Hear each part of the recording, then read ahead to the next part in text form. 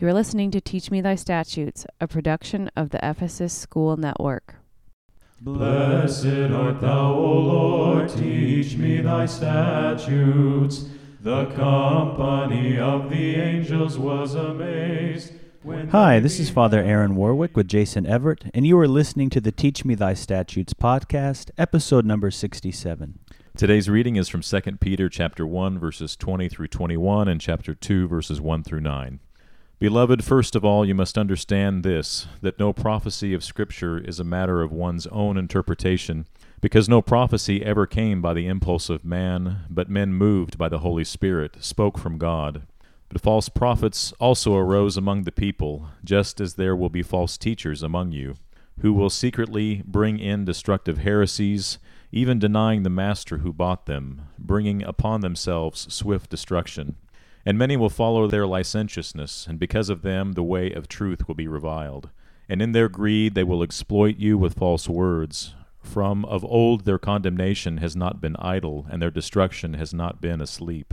For if God did not spare the angels when they sinned, but cast them into hell and committed them to pits of nether gloom to be kept until the judgment, if he did not spare the ancient world, but preserved Noah, a herald of righteousness, when he brought a flood upon the world of the ungodly, if by turning the cities of Sodom and Gomorrah to ashes he condemned them to extinction and made them an example to those who were to be ungodly, and if he rescued righteous Lot, greatly distressed by the licentiousness of the wicked, for by what that righteous man saw and heard as he lived among them, he was vexed in his righteous soul day after day with their lawless deeds.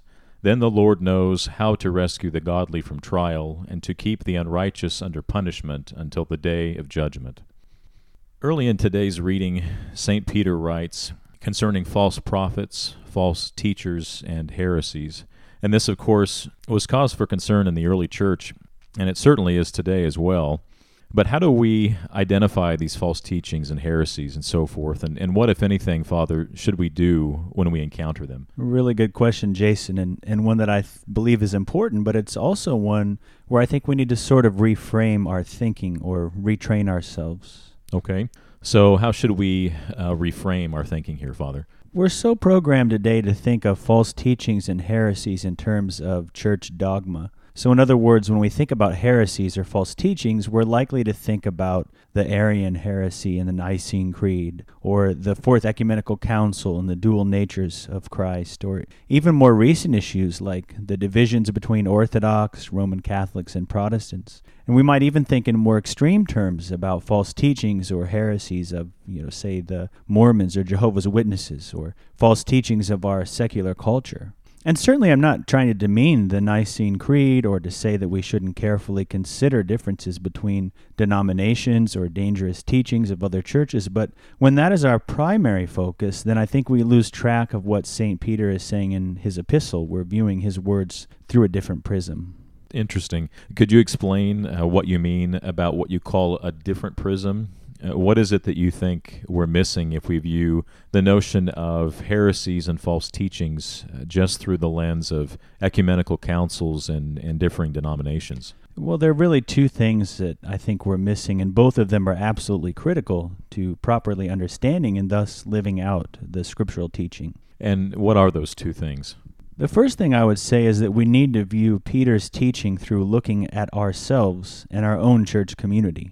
Now, obviously, we can say that there are differences, important differences between us and, again, as an example, the Mormons. And that's fine, but that really should be of minor, secondary interest to us. The primary thing that we need to do is to be self-critical. And we can talk about that more in a minute if you want. But the second thing I would say, in addition to being self-critical, is that we need to bring into focus that Peter's concern about false teachings and heresies didn't relate to the nature of Christ or the doctrine of the Trinity or any of these things that were dealt with at ecumenical councils.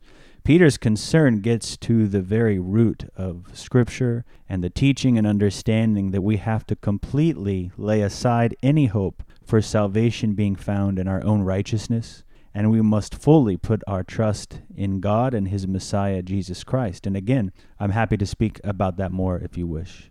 Yes. Yes, I think it'd be great to dive in a little deeper on both of these points, actually. So let's take them one at a time. Let's start with your first point, that instead of primarily differentiating ourselves from other churches or denominations, or even the broader culture, that we need to be more self-critical. Yeah, this idea of being self-critical gets to the core, the very core of Scripture and what Scripture's doing. And I love how Father Paul Tarazi frames this. He says, I cannot prove to you that Scripture is divine, but I can prove to you that it's not human.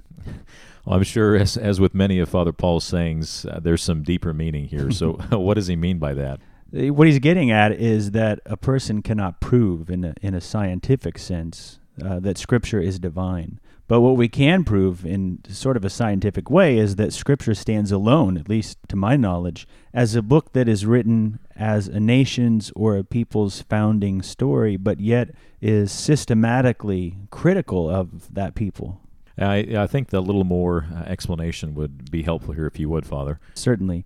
So if you look at any nation, there are basic stories about that group or that people's foundation. There are myths, narratives. And when I say myths, I don't mean in the way that we often think about them as purely made-up stories. I mean that there are stories that pass from generation to generation that have deep meaning to that culture because it speaks of who they are and who they seek to be. So if you look historically, for example, you have the Iliad and the Odyssey. These are myths, narratives about a group of people and how they were heroically founded. Take the United States. We have many myths, many stories about our nation's founding, and these stories all paint the founders as heroes.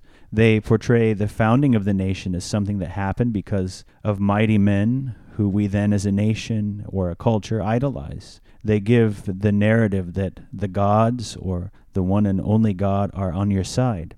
And that's why people understandably get uncomfortable then when you start criticizing these heroes, these founders. We want to think about the good things. We want to aspire to be like them in their virtues and just simply ignore their vices. It can be as though pointing out those vices then is an affront to us, a criticism of us. And so how is the Bible different? Well, again, to my knowledge, outside the Bible, every other foundation narrative follows the basic themes that I just outlined. But the Bible is different because the Bible is constantly critical of Israel, but even more specifically, we could say of Israel's leadership, the people that were in powerful positions, the people who normally, if the Bible were following the usual foundation narratives, would be glorified as the heroes. And so in the end, these people who you think should be the heroes actually end up looking quite bad. And the only one left looking good is God in the Old Testament and God and Jesus Christ in the New Testament. Everyone else essentially is problematic with few exceptions. Could you maybe give us a few examples to highlight your point? Sure. Take, for example, Jacob, who was later renamed Israel. So all of Israel named after him. And his name, Jacob, means usurper. In other words, someone who steals. And so Israel's founder is a usurper, a thief. You have the story of the heads of the 12 tribes of Israel, the brothers of Joseph, who sell Joseph into slavery. One of the worst sins, according to the Mosaic law, is to sell a brother into slavery, and yet here they are committing that sin. And God then, through the one sold into slavery, through Joseph, ends up saving these heads of the tribes. So that's their story. They don't look good at all. They were the villains. The only ones who look good are God, and in this case, Joseph. And notice how no tribe then gets to receive the name of Joseph, but they're instead broken into the half-tribes and given others' names. So the Bible is doing completely the opposite of what all these other foundation myths and narratives do. They are painting your founders in the worst possible light. And the prophets, they come to preach repentance to Israel. Why? Because Israel has sinned. So the message from the prophets is always essentially the same thing. How can you look around and judge the nations when you do the same thing? And you even have this special relationship and this law of God. So how can that be? So ultimately the Bible is self-critical.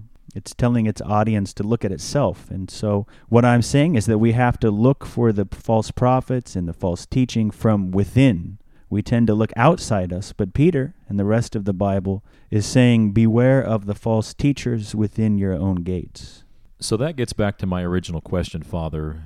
How do we recognize them? How do we know that they're false? Yeah, that's actually a great segue because your question leads to my second point that I made earlier, specifically that when we're looking for what Peter classifies as false teachings or heresies, we're not so much looking at someone who contradicts church dogma as defined by the councils, but we can spot false teaching because the false teaching in one way or another teaches you that salvation can come through your own righteousness, through your own works. And that is Peter's primary concern as it relates to him specifying the false teaching, as you can see from the passage itself. Oh, Father, I don't doubt you when you say that you can see from the passage itself, but I'm not sure it's really clear to me. So would you clarify that?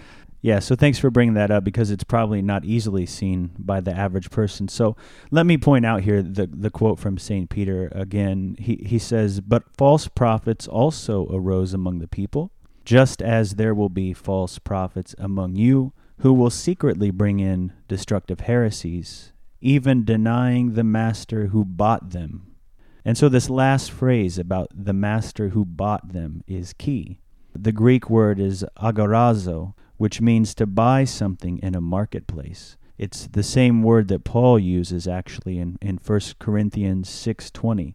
When he says we were bought at a price. And it connects to Paul's arguments in Galatians and in Romans that we were freed from the slavery of sin to be slaves unto God through Christ. As I've stressed before, in biblical terms, we're never free in the abstract sense. We're freed from being slaves to sin so that we may become slaves to Christ. We were purchased by Christ through his suffering, through his crucifixion and death, to be enslaved to his law of mercy and compassion. And then sticking with Paul in Galatians and also Romans, he argues that the problem in early Christian community, even the problem with Peter, James, and John before they repented, was that there was this push, this desire, this draw to go back to the Mosaic law, or at least even to certain parts of the Mosaic law like circumcision.